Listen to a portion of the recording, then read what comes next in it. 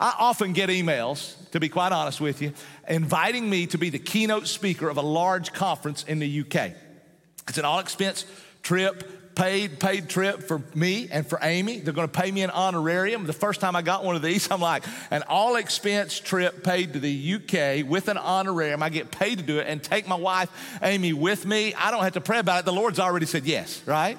And so, but then, it dawned on me. If it sounds too good to be true, it normally is, right? So I got on and began to investigate. And what I found was there's this scam where scammers, they email pastors inviting them to be the keynote speaker of a major conference in the UK. And man, all expense paid, pastors get excited. They respond, I'm in, right? And when they respond, I'm in, they receive a second email saying, great, we've got you down. All you have to do is send us a few $100s to start the visa process. Of course, you'll be reimbursed. And so pastors do that and they never hear from them again, right? So poor pastors have been scammed out of hundreds of dollars in hopes of a free trip to the UK, right? I mean, P.T. Barnum said there's a sucker born every minute. We all know that's true, right? I mean, scams are as old and they date back to Genesis 3. That's where we see the first scam when the enemy scammed Adam and Eve into disbelieving God, doing their own thing, and they've been happening ever since. And, the sad thing is the internet in today's world has made it absolutely just so easy for scammers to take advantage of unsuspecting, vulnerable, and to be quite honest with you, even elderly people, scamming them out of thousands and thousands, millions of dollars a year. And to be quite honest, I'd love to get lay hands on some of those scammers in the name of Jesus, of course, you know what I mean? But, scams are old. And let me say this. I want to tell you this because I don't want you to fall for this. My email gets hacked about once a week, okay? People get emails from me all the time saying that I'm in a bad way and I need some money. Okay? And if you'll get some Google Play cards or whatever, if you get one of those, it ain't me, okay? If I need money, I'm gonna call you and ask you, all right? I'm not gonna send you an email. And so don't fall for that from anybody, okay? And so, but scams are prevalent. Financial scams are prevalent and financial scams are dangerous. But you know what's more prevalent and more dangerous? Spiritual scams. Financial scams rob people of millions of dollars a year, but spiritual scams, they steal your soul. They steal your assurance. And that's what we're doing in the book of 1 John. John wrote this letter to the churches because they were being scammed. They were being scammed by a false, toxic culture, a culture that was really confusing them because it was against the Word of God and anything having to do with the Word of God. But they were also being scammed by false teachers that were telling them that Jesus was not who the Bible says he was, that not who the apostles were saying he was. There was Docetists in the church, and what they were saying was they were teaching that all matter is evil. They believed that physical matter is evil. The only thing that was good was the spirit, and therefore Jesus was God, but he wasn't truly a man because the physical matter is evil, and so God would not be a man. Then you had Gnostics. Gnostics, I'm boiling this down to the basics. Gnostics basically said that Jesus was a man whom the Christ came upon at his baptism and then departed just prior to his crucifixion because God would have not been crucified and all that kind of stuff. And it was just confusing the church because it sounded like, would God really be a man? It was confusing the church, right? And it was toxic because if Jesus wasn't fully God, he wouldn't have been perfect and therefore not able to pay the price of sin for imperfect man. If he were not fully man, he wouldn't have been able to stand as a substitute in our place. It's essential that he's fully God, fully man, and they were being confused by that, okay? Now, today, people are being confused by all kinds of toxic philosophies, thoughts, doctrines, philosophies. The toxic culture that we live in confuses people. It makes people think that the scripture is not necessarily true. And it makes people believe that Jesus is not necessarily who he says he was, didn't teach the things that he said he taught. And it creates this confusion among the church. It waters down the faith. The churches all over America are full of people who are wishy-washy and are confused and doubt their salvation. And so this letter from 1 John is so spot on. That's why we're calling it Verified, because he gives us tests to verify our faith. Today we come to chapter 4, verses 1 through 6. And what John's going to do today is he's going to help us have some tools. I'm going to break it down to two different important things that we must have in order to discern and detect false philosophies, false teachings, and toxic culture and not be confused by those. So let's dive in, and we're going to read. I'm going to read chapter 4, verses 1 through 3, and then I'm going to read verse 6. And that's going to be the first point I'm going to break down, and then we're going to go 4 and 5. So let's read it together. Beloved, do not believe every spirit. I'm going to say that again because, church, listen, this is important. Do not believe everything you hear. Do not believe everything you read on the interweb, okay? Do not believe everything you read in a book. Do not believe every spirit, but test the spirits to see whether they are from God. For many false prophets have gone out into the world. By this you know the Spirit of God. Every spirit that confesses that Jesus Christ has come in the flesh is from God, and every spirit that does not confess Jesus is not from God. He's responding to the false teaching of the Docetists and the Gnostics who are saying Jesus wasn't really fully God, okay? And he's saying, man, they're wrong. And he said, look, this is the spirit of the Antichrist, which you heard was coming and now is in the world already. So he says, you've heard of the Antichrist. He's this future personality. And we're going to talk about him in Revelation, right? We're going to preach through the book of Revelation starting in January. I hope you're here. So he's this future personality that leads. He's opposed to Christ and leads the church away from Christ. But it's not just a future personality. Listen, John says false teachers that say Jesus is anything but who the Bible says he is an antichrist. Boy, that wouldn't go over today's world, wouldn't it, in our tolerant world today. They're antichrist. So the spirit of the antichrist is here. Now let's go on. It says, we are from God. Who are we? The apostles. The apostles are from God. Whoever knows God listens to us. He's talking about the word of God, the apostles' teachings here. Whoever is not from God does not listen to us.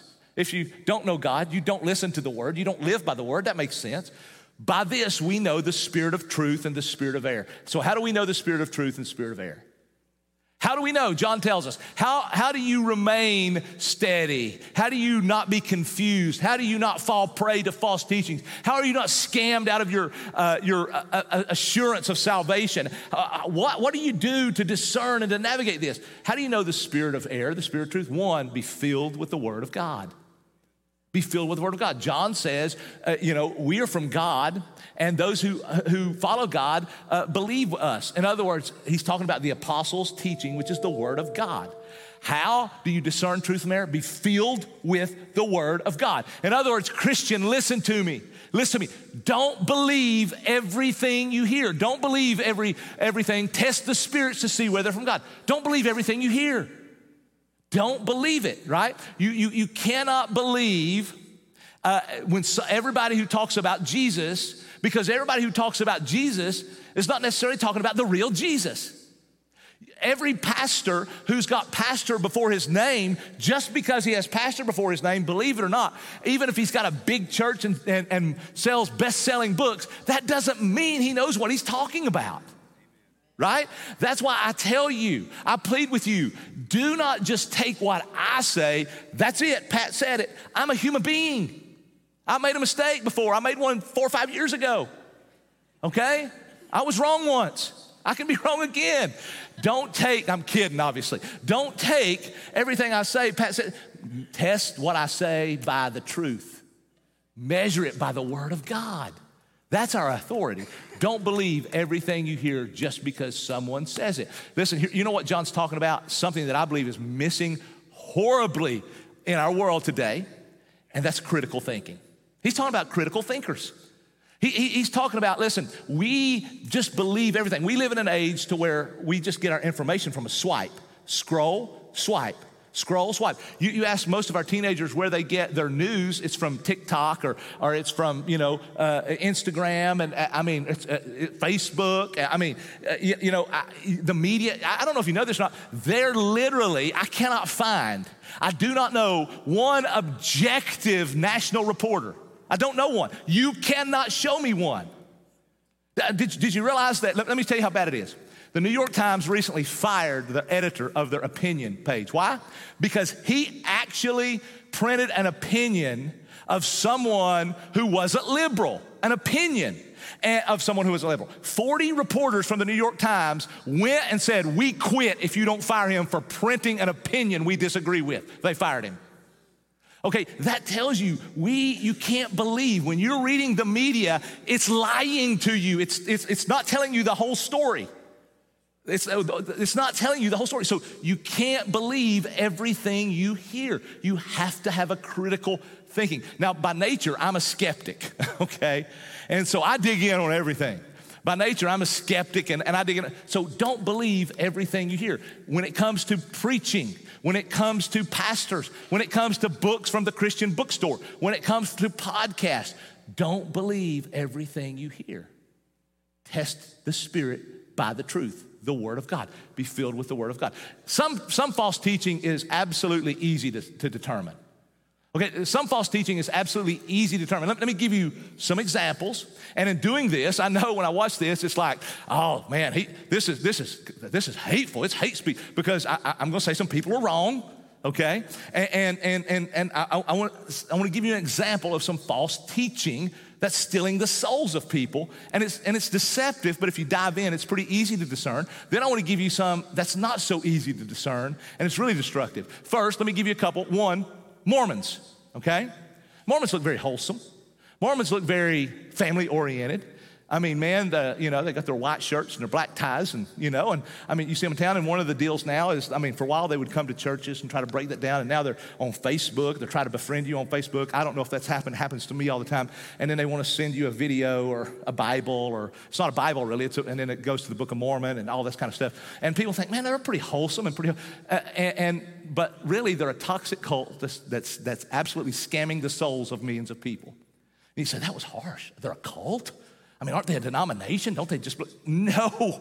There are many distinguishing marks of a cult, but there are two really distinguishing marks that we can accentuate that makes it easy. One is cults are someone, it's defined as a cult, if they give equal authority to God and man. Folks, here at LifePoint, God is our authority. The Bible is our authority. I hope that I have spiritual authority in your life as your pastor. Okay, I hope that's good for you. I hope I have spiritual authority in your life as your pastor, but God is the ultimate authority. If I ever go against anything God says, then I'm wrong. You follow God, okay? You do what God says. In the Mormon church, in the Mormon belief system, you have Joseph Smith who found some plates or whatever, and Joseph Smith is as authoritative as God. He wrote a book. It's called the Book of Mormon. It's as authoritative as the Bible. Okay, now not only that, it's whoever their current president is at the moment. His name is Russell Nelson. Whatever Russell Nelson says is as authoritative as God. So if he tells you to do something that is not in line with the Bible, you do what he said. Check one, that's a cult. Check two is that they believe that Jesus is something different than what the Bible says Jesus is. That's a huge red marker of a cult, right? Well, let's see what the Mormons believe about Jesus, and let's see if they're a cult. You and I, as Christians, we believe the Bible says Jesus is God. Fully God, fully man. He is eternal. His birth was not his beginning.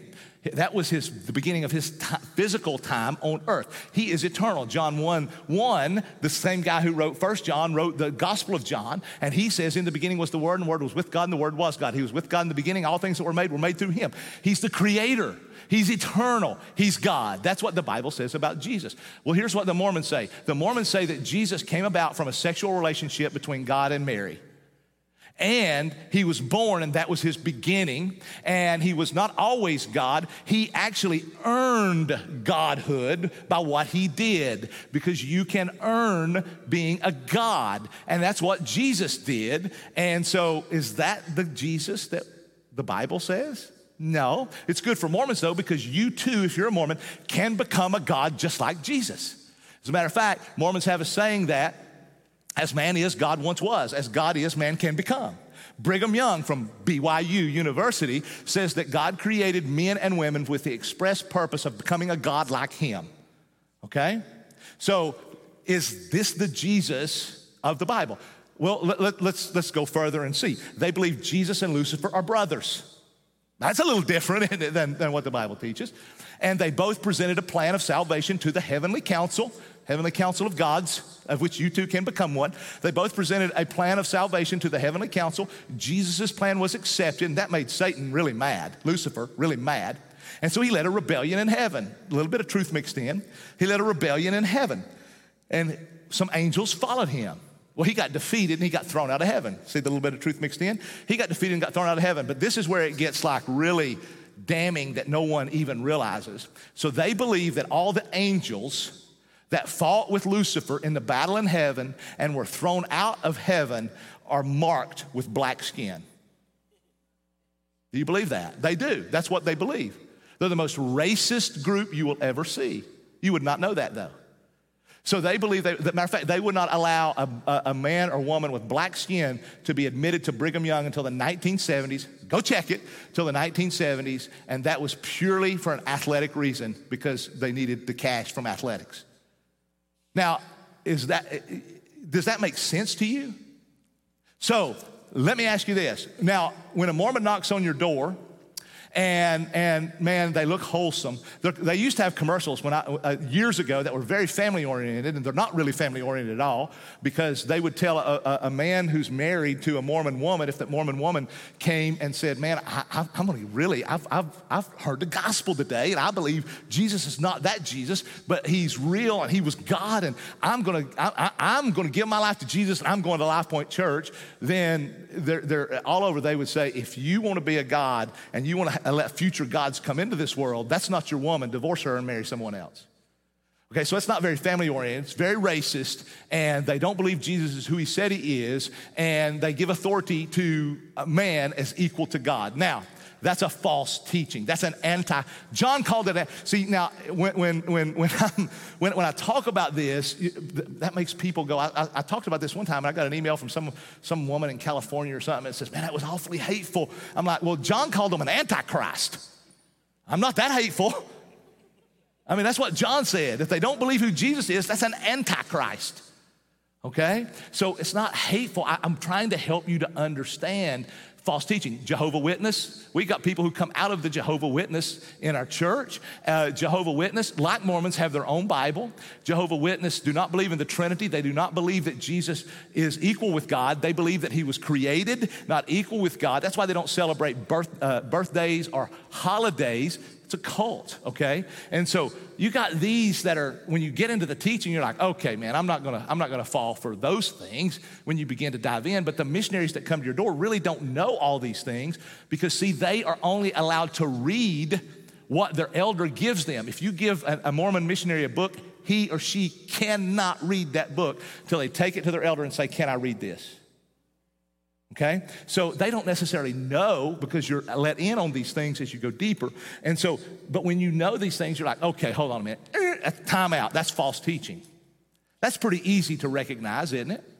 Okay, now let's go to some that are not as easy, that are in the churches in America, that are ravaging the churches in Africa, that are ravaging the churches in South America, and that are destroying the churches in America.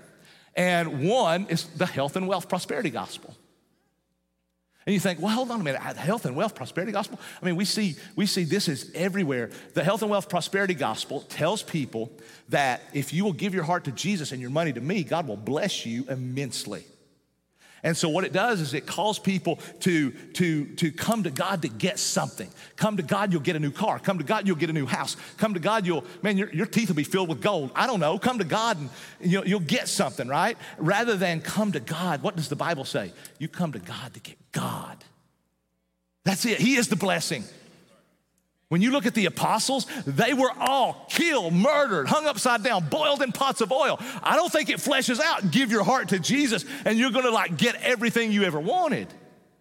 Costi Hinn is the nephew of one of the most famous health and wealth preachers in the world. His name's Benny Hinn. Perhaps you've seen him. I've seen him one time. Amy and I watched him on TV one time. It was pure entertainment. That's why we watched it. I couldn't turn it off.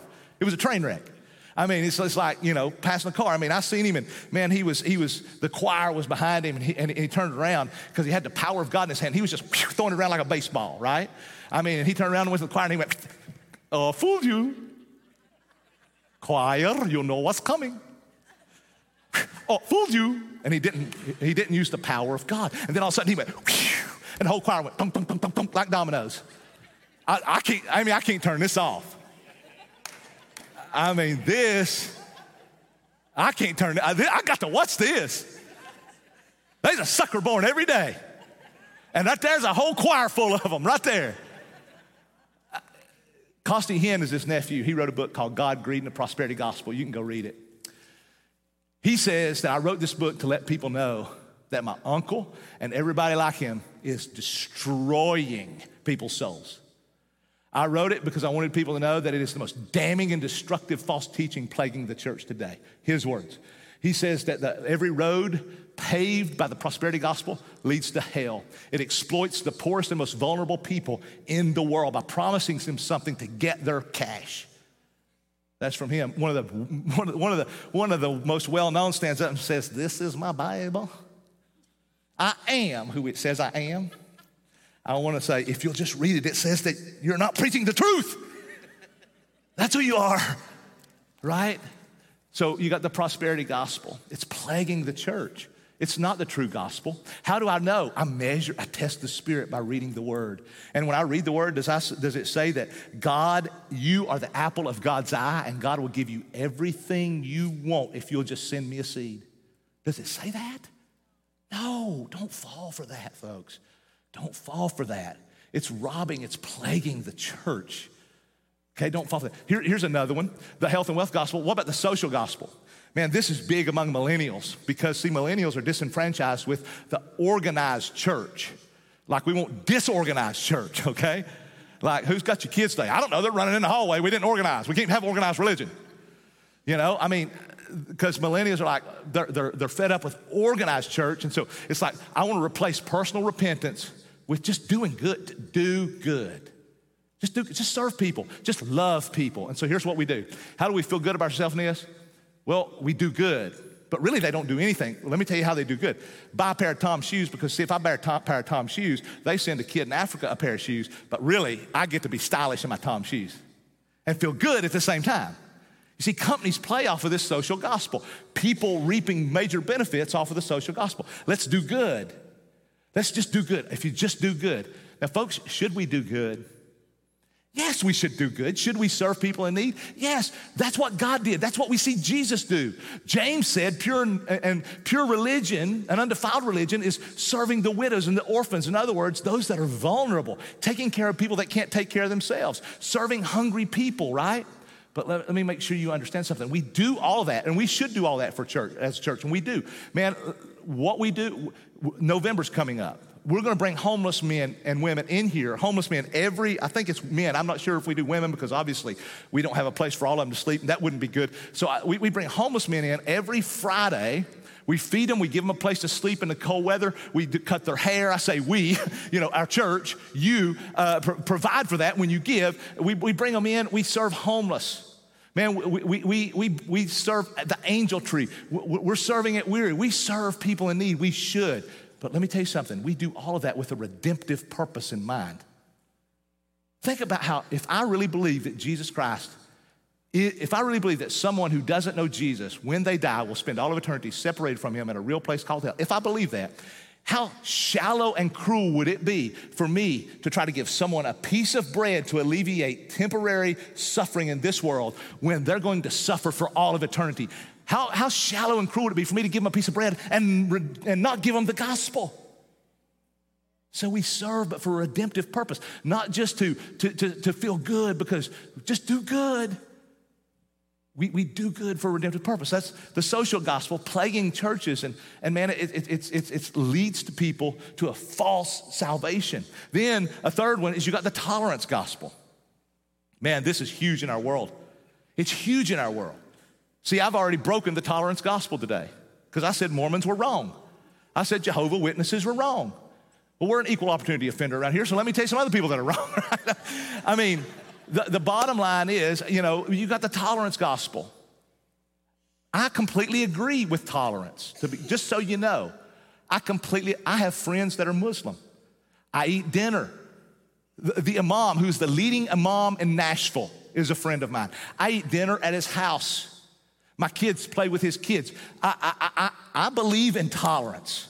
We are in a country that one of our foundational principles in our Constitution, you know what that is? One of our foundational principles is freedom of religion for the moment. We've had that for a couple of hundred years, okay? Freedom of religion. If somebody wants to build a mosque, am I going to stand in their way and say, oh, I'm not going to fight building that mosque? No, that would be crazy. I want churches to be built, I want churches to be built in Muslim countries.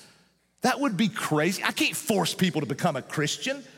Man, I can't force them. I'm not going to force them. That's taking it by force. I'm not going to do that. That's the Holy Spirit's job. My job's to preach the truth. So do I tolerate Muslims, people that think differently than me? Sure, that's a basic biblical principle. Do I tolerate Hindus? Sure. Do I tolerate atheists? Sure. Do I tolerate tree huggers? Maybe not. I mean, yes, sure. I'm kidding. Have some fun, I'm kidding. So I believe in tolerance. The problem is the definition of tolerance is not tolerance. We've changed the definition of tolerance to, I can't disagree with you. See, if I disagree with you, I'm not tolerant. If I say you're wrong, surely you can't say a Muslim is wrong. All paths lead to heaven. You're saying, man, you're awful. You're a prideful bigot. You are arrogant if you think you're the only way. Listen, surely you're not educated. We're more educated than that. We're more involved than that. We have more information than that. See, that's the gospel of tolerance, and here's what it's created. It's created, and I think this is where I got really passionate in the last service, because what it's created is it's created this public pressure and public shaming of Christians to deny or at best not promote basic biblical doctrines and basic biblical beliefs. And you're shamed if you believe in a basic biblical belief. You believe that God actually created gender. You believe God actually created man and woman. I mean, you're uneducated if you believe that in our world. And Christians are like, you believe that God actually created sex to be between a man and a woman? Marriage to be between one man and one woman? You believe that, and it's not open to, love is love and water is water? You believe that? You believe that a fetus is a life? I mean, come on, you're backwoods. Yeah, I knew you was born up in the Appalachian Mountains where you had to pipe the sunlight back to you, right? I mean, listen, that's the pressure that we're under, to believe a fetus is a baby, a real life that should be protected. I mean, listen, if you're a virgin when you're married, you're a freak. Did you know that? I mean, if you're a man, listen, men, listen to me. If you're a man and you go to church, read your Bible, work, tithe, you're a unicorn. Did you know that?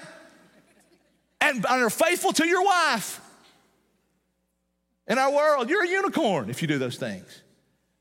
I mean, listen, we're literally shamed, public shamed, into not just believing, and at best, do not promote this basic biblical truth. And that's why I'm telling you, we're headed to a point to where you're gonna have to bail me out of jail, okay? For promoting basic biblical truths. I mean, and that's a shame. So that's the tolerance gospel. That's the tolerance gospel. You've got the churchless gospel. Oh, the churchless gospel says, just believe in Jesus and you don't have to go to church. Just believe in Jesus. I can go to church where I don't have to go to church. Well, the only problem with that is you're the Antichrist, because you're believing in something completely different than what Jesus taught. Because the church is the bride of Christ, right? I mean, you've got so many different false gospels that are plaguing the church, and Christians today are like, I don't know, man, it sounds good. I know this guy, and he's a Muslim. I know this guy, and he's a homosexual. Man, he loves me, and he's a good man. I watch this TV program, and this guy on there, he's the nicest guy, but this guy on there who claimed to be a Christian, this guy wasn't. I mean, he was hateful. I think, how can I say that guy's wrong? And it's confusing. And it's leading our children, and it's leading our adults, and it's just, I hate this world. I hate this world. I hope you hate it too. But listen, so what do we do? The false doctrines, the false teachings, the false philosophies, the toxicity of the culture. It's been here from the beginning. It's not just now. It's always been, and it always will be until Jesus returns. Since Genesis 3 until the return of Jesus, that's what it'll be. So how do we navigate it and keep our minds? How do we navigate it, not lose our assurance? How do we navigate it, not go crazy? And how do we make sure our kids are raised in a world and our grandkids are raised in a world to where, man, they have some sense of biblical truth? How do we do that? I think that's what John is saying. You got to be filled with the Word of God. You gotta be filled with the Word of God. You test the spirits. You think critically, church. You don't believe everything you hear. You think critically. And it's not based on what Pat Hood said. It's not based on what some preacher said. It's based on what God said. Does what they say line up with the Word of God? And so what do we know that the Bible says? Well, very basically, what we know that the Bible says. What's the Bible say about Jesus Christ? Because you see, people say, the Muslims say he was a prophet like Moses. You know, I mean, Hindus say, man, he's a good man. I mean, people will say, oh, he was great. What does the Bible say? Here's what the Bible says. He's eternal. The Bible says that before the world existed, Jesus existed. He never had a beginning because he is eternal. He is the one who created the world. He was born of a virgin, not between a sexual relationship between God and Mary, but of someone who had never had a sexual relationship. He was conceived by the power of the Holy Spirit, and he was born of a virgin, that he lived a perfect life without sin, never thought a bad thought, never said a wrong word, never did a bad action. He was perfect, lived for 33 years, was murdered because he was a threat to the religious establishment, murdered on a cross, come back from the dead 3 days, taught his disciples 40 days, ascended into heaven, where he is right now. He came and he will return, this time as a conquering king who will come to judge. That's what the Bible says Jesus is. Anybody who says anything different, I'm sorry, this would never let me run for president, is an antichrist. I didn't say it, the Bible does. Okay? That's what the Bible says, not Pat. I read the Bible. You know what the Bible also tells me? The Bible says that Jesus is the only way to heaven. How do we get to heaven? There are many ways, as long as you're sincere. No, the Bible says there's one way. Any other way besides Jesus? I am the way, the truth, the life. No one comes to the Father except through me, Jesus said. I'm the only way to heaven. You can't get there by worshiping Allah. Listen, Allah is a word for God. The Arabic Christians call God Allah. We're not talking about the same God. It's not the same God. They say Jesus was not God. Therefore, they do not worship the same God. Hindus do not worship the same God. They do not believe the same things. Tree huggers, I don't know what they worship. Neither do they. Anything goes. Listen, there's one way. That's what the Bible says. So when I'm felt pressure to go, oh man, is it wrong for me to say someone's going to hell if they don't believe in Jesus? That's what the truth says. That's what the Bible says. Should I say it? Only if you believe Jesus and are submitted to his word. That's what the Bible says. There's no other ways. Is church necessary? If you love Jesus, you're going to love his bride.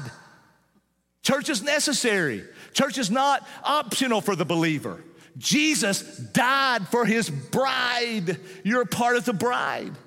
That's what the Bible says. Is church necessary? Only if you believe in Jesus. Did God create gender? Is there such a thing as a gender? Yes. There's man, there's woman. I mean, that's what the Bible says. Did God create marriage between, two human beings? No. One has to be a man, one has to be a woman according to God's word. That's not Pat's philosophy. Okay, is sex about anybody, anything, anywhere, anytime you want? Not according to God's word. Can a man live with his girlfriend? Not according to, yeah, you can. You'd be breaking God's word. That's what the Bible says. That's what the Bible says about gender. That's what the Bible says about sexuality. I don't have to be confused. I don't have to wonder, oh man, it sounds good. Am I hateful in saying it? Well, you might be hateful in the way you say it. Because listen, all these things, and you're going, oh man, he's offending everybody today. Well, that's not what I mean to do. I'm preaching to the church to help you to understand. But what does the Bible say about how I talk to people? I do it with love and I do it with grace. That's why I go out to dinner with Muslims and Hindus, and that's why I hug people who are gay. That's why I sit and I talk with people who, believe in cisgender. In other words, take male and take female out of the equation. Man, I sit down and have a meal with them. I laugh with them. Why? Because that's true tolerance. That's true love. That's what Jesus did. Remember the woman at the well? Remember the woman caught in adultery thrown before him? Man, he wasn't hateful. He was loving, but he told the truth. But he was loving. That's what the Bible says. What does the Bible say about race? What does the Bible say about equality? Well, that's easy. You don't have to be confused in our world today. Listen, I want to make very clear, and I know this is going around the world, I do not agree with a theory that's out there called the critical race theory. It's basically cultural Marxism, and I do not agree with that, okay? But here's what I know. There's a part of that. Here's what I do know. I do not believe that race is a biblical construct. I believe it's a social construct. I don't believe that the color of skin is any different than the pigments that make my hair antique blonde and yours not a different color. Okay?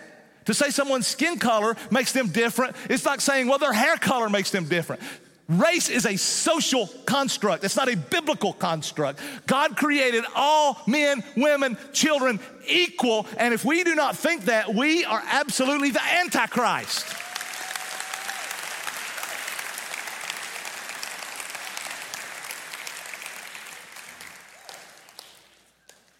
What does the Bible say?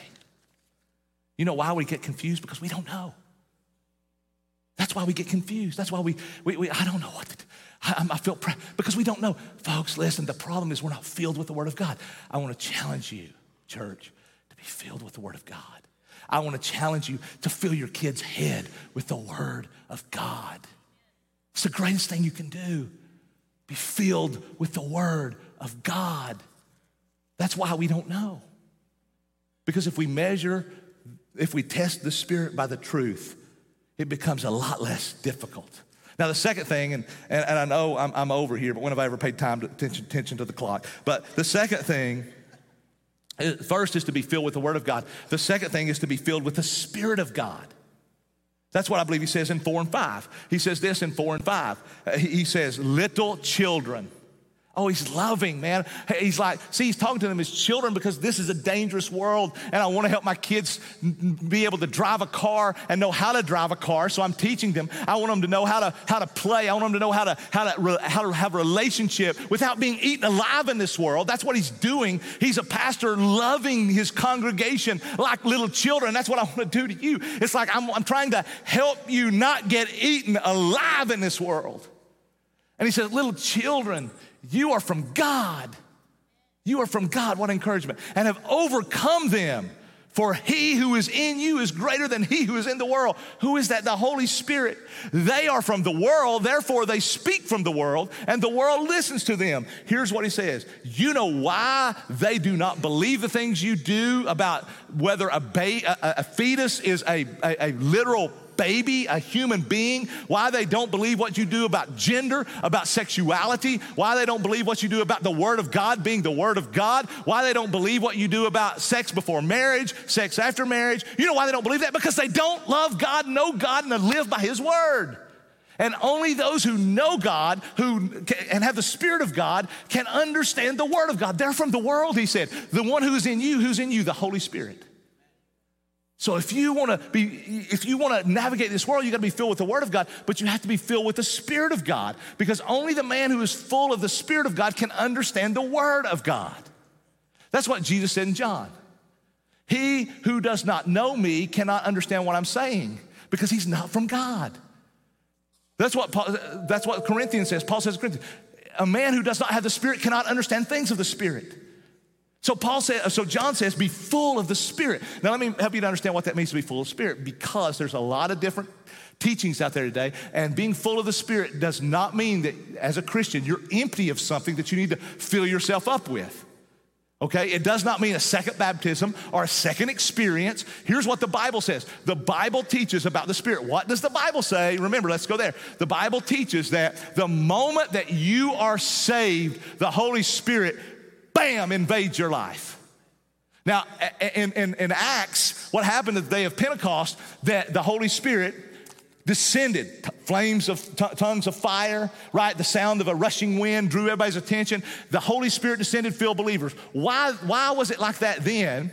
And why is it at the moment of salvation today? Because here's the deal with that. The Old Testament, Moses, let's take, the Holy Spirit did not live within his soul. He didn't live within inside of him. Noah, Samson, the Holy Spirit didn't live within them because their sin had not yet been atoned for on the cross by Jesus. So the Holy Spirit came up on them to perform miraculous, amazing feats for the kingdom of God. Like Samson, the Holy Spirit came upon him. He picked up the jawbone of an ass, donkey. I'm sorry, parents. It's in the Bible. So an ass, and he killed thousands of 1,000 Philistines. Right? He killed 1,000 with a jawbone of a donkey. I mean, man, you watch Rambo and think, that could never happen. Oh, yeah, it can. With the Spirit of God, it can. It did with the jawbone of a donkey. How can he do that? The Spirit of God. He came upon him for that feat. He came upon people in the Old Testament. But when Jesus died, he paid the price for the sin of those who would believe. So the moment that you believe, the Holy Spirit invades you. So you got all the Holy Spirit you're ever going to get. You're never going to get more of the Holy Spirit. You don't have to say, Holy Spirit, come into me more. You've got all you're going to get. The question is, how much of you does he have? That's the real question. So being filled with the Spirit in a biblical sense means being yielded to the Spirit.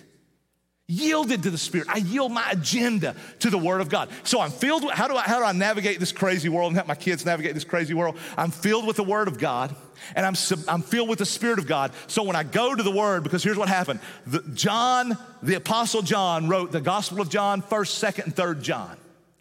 Okay, as Paul wrote Corinthians, John also wrote, Revelation. He wrote it with his own hand in his personality. But he was inspired by the Spirit so that it wasn't his words, it was the Word of God. So when you read Paul, you see a different personality writing that than when you see John, because he wrote it in his personality, but the words he wrote was dictated by the Holy Spirit.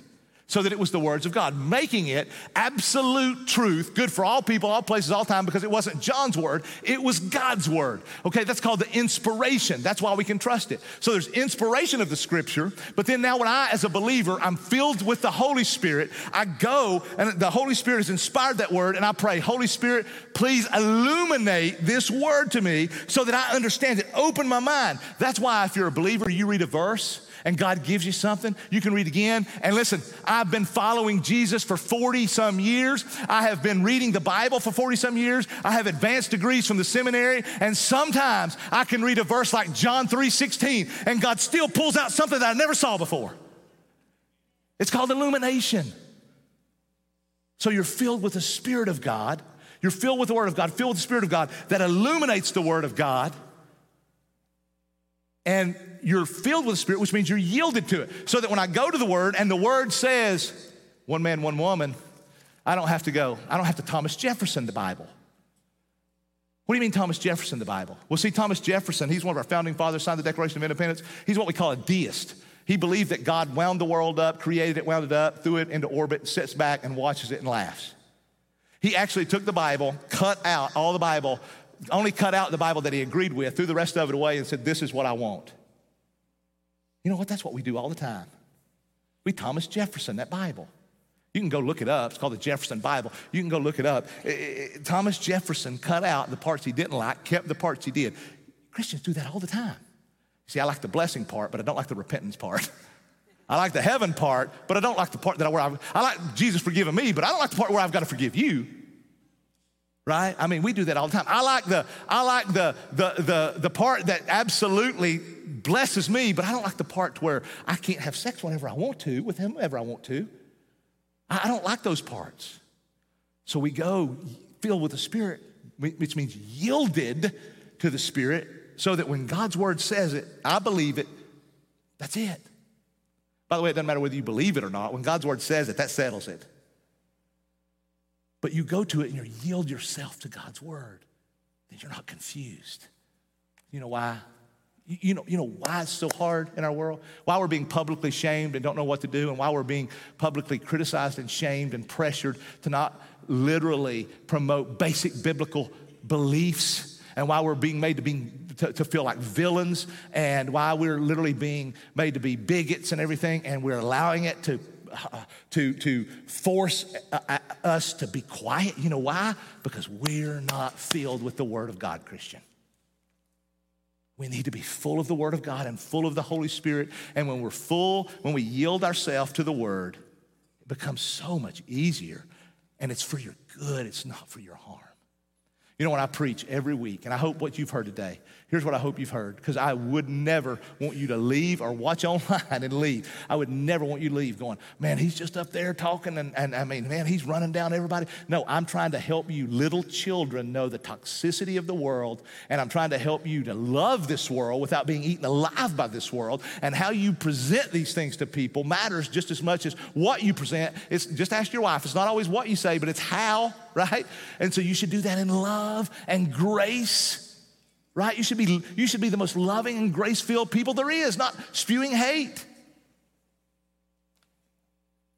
But the reason that we get eaten alive is because we don't know the Word.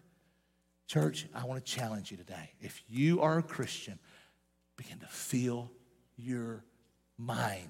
Listen, discernment's not about being smart. It's about being spiritual.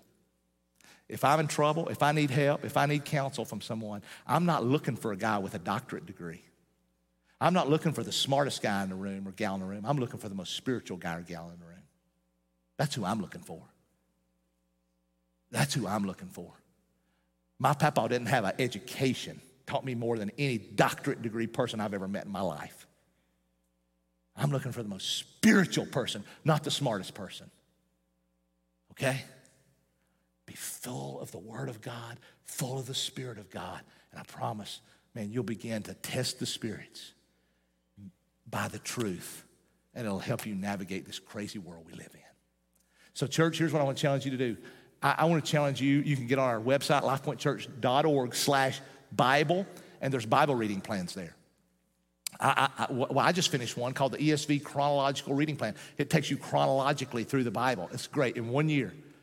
In 1 year. And I go to just Google ESV Chronological Reading Plan. Google it. Man, you can print it off, and it'll tell you every day what a pastor read in chronological order. Fill your mind with the Word of God. Fill your kids' mind with the Word of God so that you won't be eaten alive by this world. Okay? If you're not a Christian, here's what I want to say. Jesus is the only way. He's the only truth. He's the only life. He's the only way to God. That's based on His Word. That's what I believe because God said it, and I want you to believe it. I want you to be saved, and if you don't know Jesus, then I challenge you to text. If you're watching online, text. If you're out of the country, 1-615-551-9800. Text the word Jesus. Don't text Jesus. I don't know his number, but text the word Jesus to 1-615-551-9800. If you're in the room, you can do the same thing, or you can come and see us. Someone will be in touch with you really soon to help process that with you. We really want you to know Jesus.